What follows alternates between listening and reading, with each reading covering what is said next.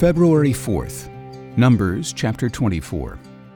When Balaam saw that it pleased the Lord to bless Israel, he did not go, as at other times, to look for omens, but set his face toward the wilderness. And Balaam lifted up his eyes, and saw Israel camping tribe by tribe.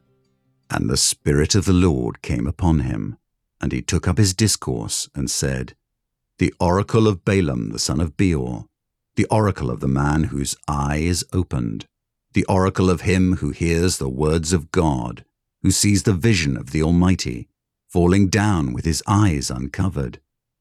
How lovely are your tents, O Jacob, your encampments, O Israel, like palm groves that stretch afar, like gardens beside a river, like aloes that the Lord has planted, like cedar trees beside the waters.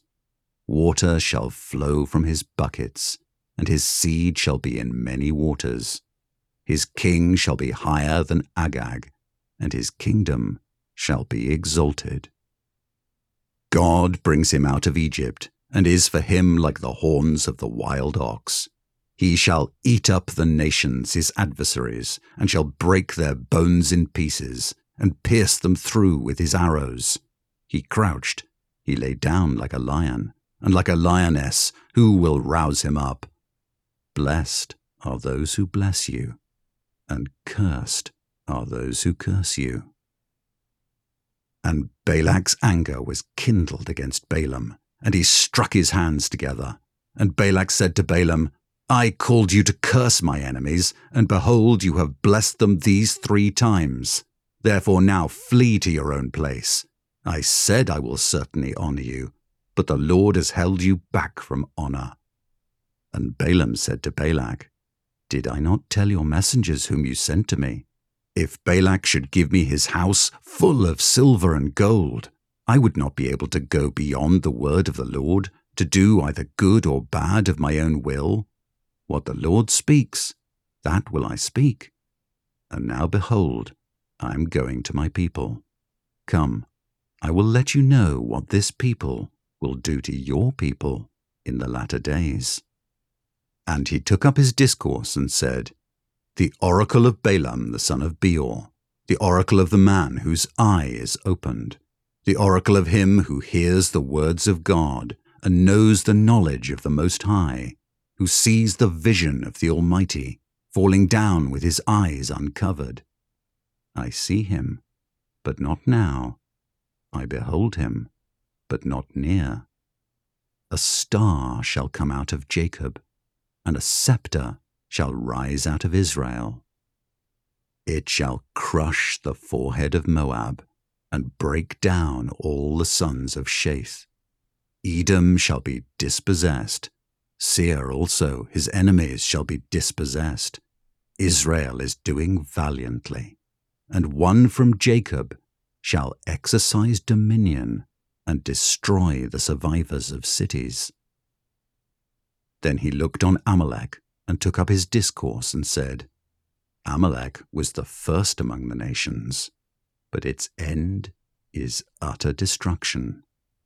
And he looked on the Kenite and took up his discourse and said, Enduring is your dwelling place, and your nest is set in the rock. Nevertheless, Cain shall be burned when Ashur takes you away captive. And he took up his discourse and said, Alas, who shall live when God does this? But ships shall come from Kittim, and shall afflict Ashur and Eber, and he too shall come to utter destruction. Then Balaam rose and went back to his place, and Balak also went his way.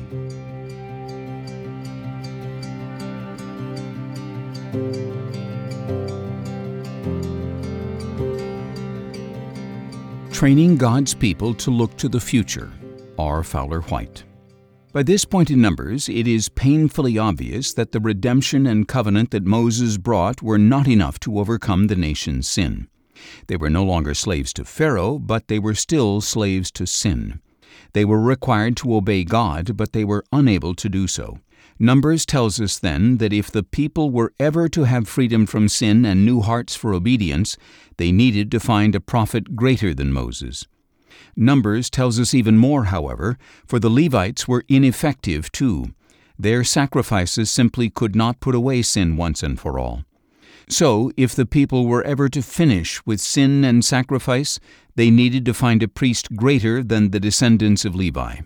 Clearly, the people's need went well beyond Moses and Levi, so God was training them to look to the future for a better prophet and a better priest. Then, in the story of Balak and Balaam, we see God training His people to look to the future not only for a better prophet and a better priest, but also for a better king. Despite their evil scheming, God overrules Balak and Balaam to create Israel's future according to His promise. I see him, but not now.